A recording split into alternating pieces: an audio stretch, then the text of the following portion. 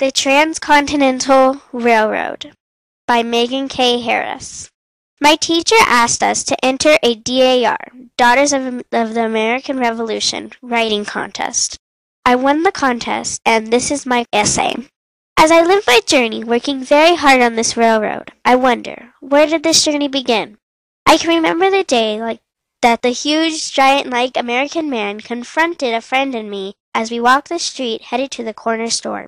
His voice boomed as he asked if we wanted to work. My friend asked what type of work he was offering. Light jobs on the rail lines. I thought this offer was offensive. Why did this man think I could only handle light jobs? I offered to go along with the man and see just what he had to offer. As I approached the rail line, I saw men of all color and descent. There were white giants like the man I was accompanying, Germans, Irish, and other Chinese men like myself. I noticed that the men were laying rails and driving huge steel nails into the ground with large-headed tools. I noticed that the other Chinese men like myself were filling the dump carts and transporting them to an off-site area. I looked at the other larger men and inquired about how I would be able to lay the rails instead of transporting dump carts. The giant men laughed and said when I proved my strength I could lay the rails.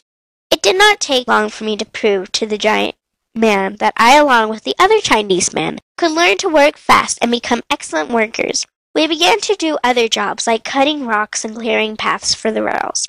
We worked with gunpowder to remove huge redwood trees that stood in our way. The seasons changed in summer of 1866. We worked night to day, long hours without breaks. Many men were exhausted, but the giants kept pushing us farther and farther to the Sierra Nevada mountains.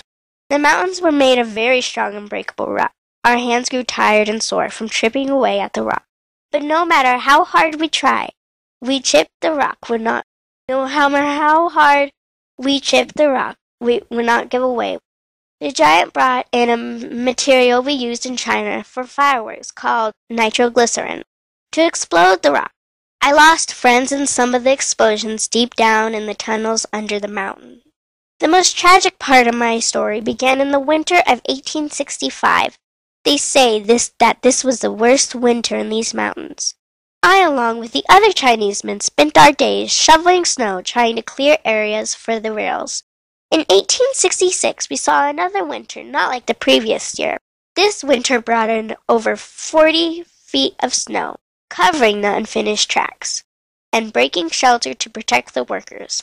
The winter ended, and we endured another danger, landslide. Melting snow would cause sheets of mud to slide down the mountain, taking away whatever or whoever was in its path. Many of my friends were not lucky like me. I can recall my closest friends slipping away underneath a layer of mud into the valley below. My journey ended on May 10, 1869. A group of 8 Chinese men, including myself, joined the last of the rails with the Union Pacific Railroad in Promontory, Utah. We had laid 690 miles of track.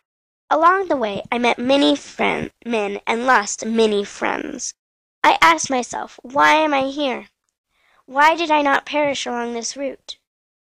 My only answer is that I am here to bind these rails together and represent the men along the way who gave all they had and made history.